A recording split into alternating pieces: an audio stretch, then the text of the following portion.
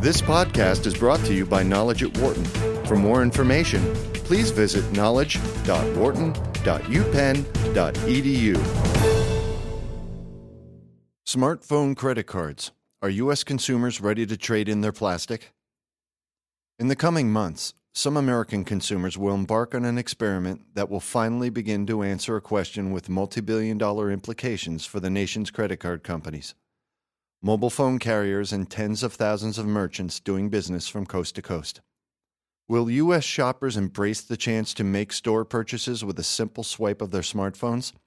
Such a system would eliminate the need to carry plastic credit cards and would accelerate the evolution of the mobile phone into an all-purpose device useful not only for talking, reading email, and listening to music, but also for handling financial transactions. Yet U.S. consumers have historically lagged well behind their counterparts in Asia, Scandinavia, and elsewhere in adopting new uses for mobile devices.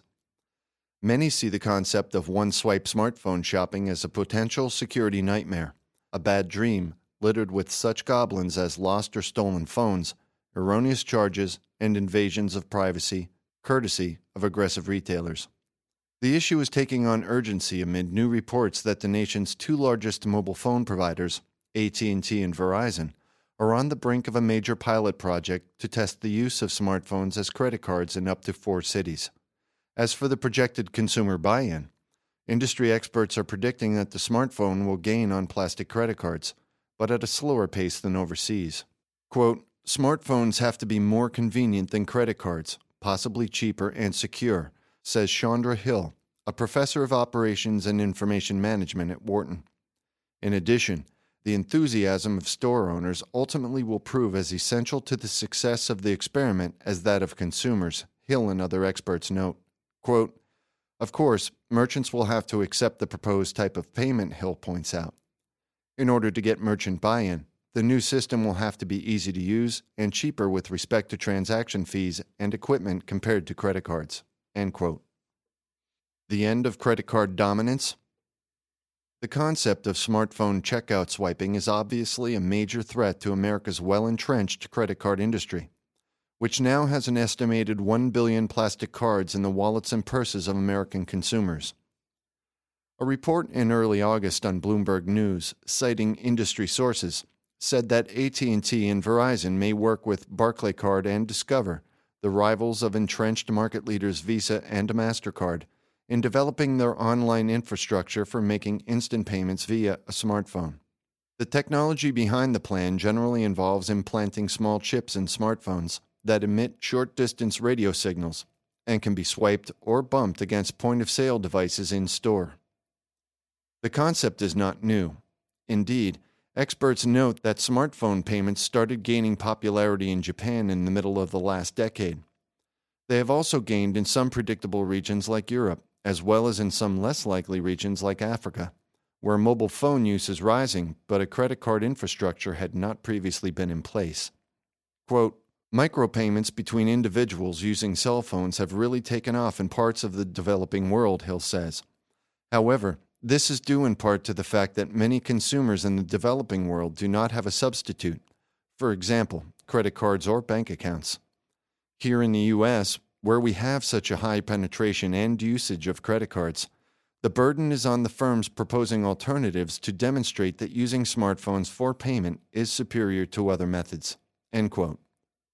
Kevin Werbach, a professor of legal studies and business ethics at Wharton, says that though the United States has often lagged behind the world in adopting smartphone practices, including data services, the obstacles may be even greater for mobile payments.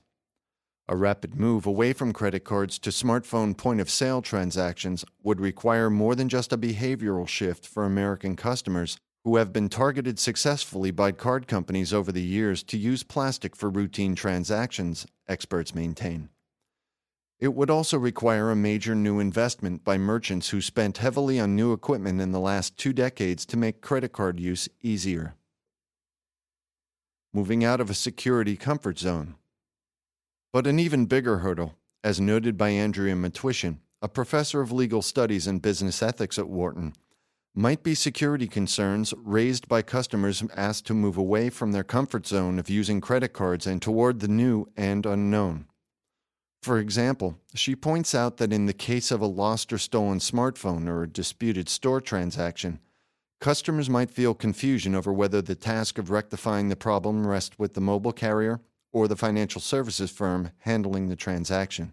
Quote, "No software program will ever be perfect," Mituition states. "When we have over-reliance and over-exuberance about technical solutions, no matter how effective, there is always a danger of jumping in before addressing the potential risks and the ability of the average consumer to handle the errors that happen because of technology-based problems. Consumers will have credit card companies to deal with, but also cell phone carriers. The interaction of these two different companies may muddy the picture for the consumer when it comes to even knowing which company to approach with respect to these errors." End quote. As a way to tackle those concerns, Mituition strongly urged the mobile phone companies and their partners to start their pilot projects with new websites that would be heavily oriented towards customer service and resolving problems. Quote, "One of the most effective mechanisms that could be used in this kind of situation is for a company to build out a very consumer-friendly website that answers questions, with a customer service mechanism that can address them on an ongoing basis," she says. From the company's perspective, the types of problems they are likely to encounter can be mitigated as they start working on various solutions. End quote.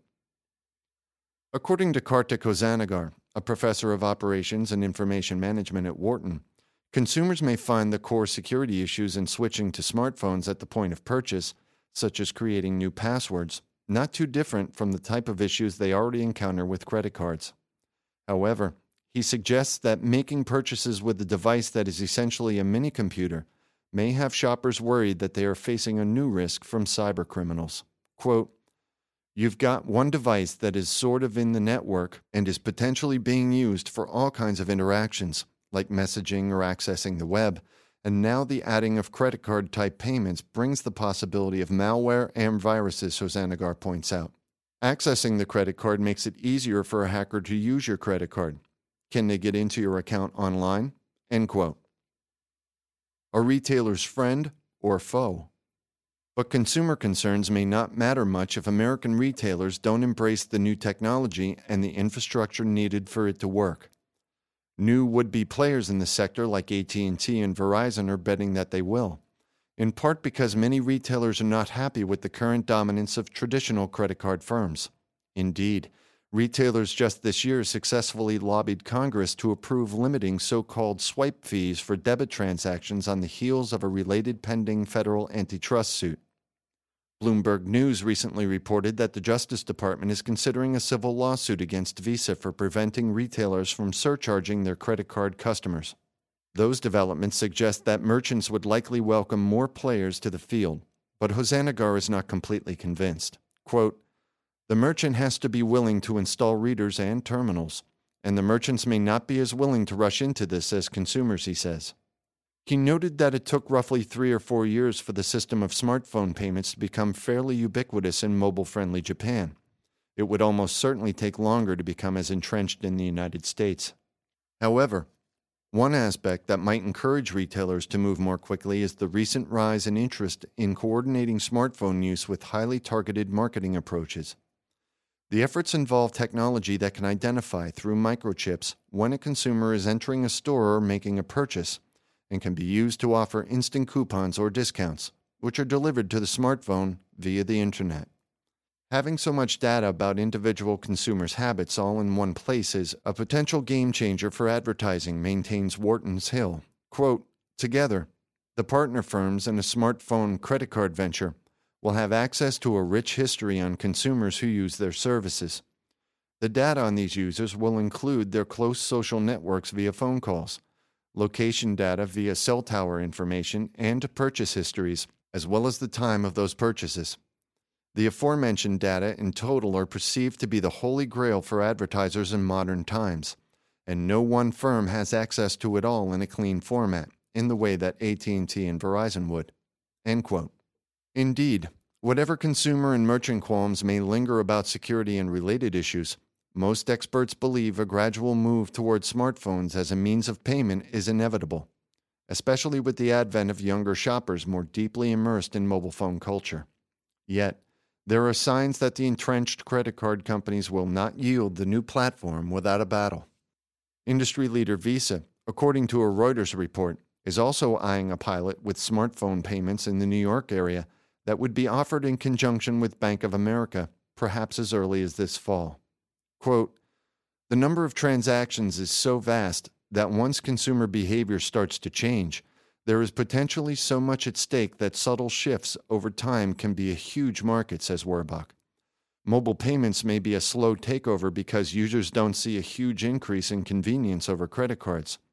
But this is one application that doesn't have to have a big bang for the buck to have super value. For more business news and analysis from Knowledge at Wharton, please visit knowledge.wharton.upenn.edu.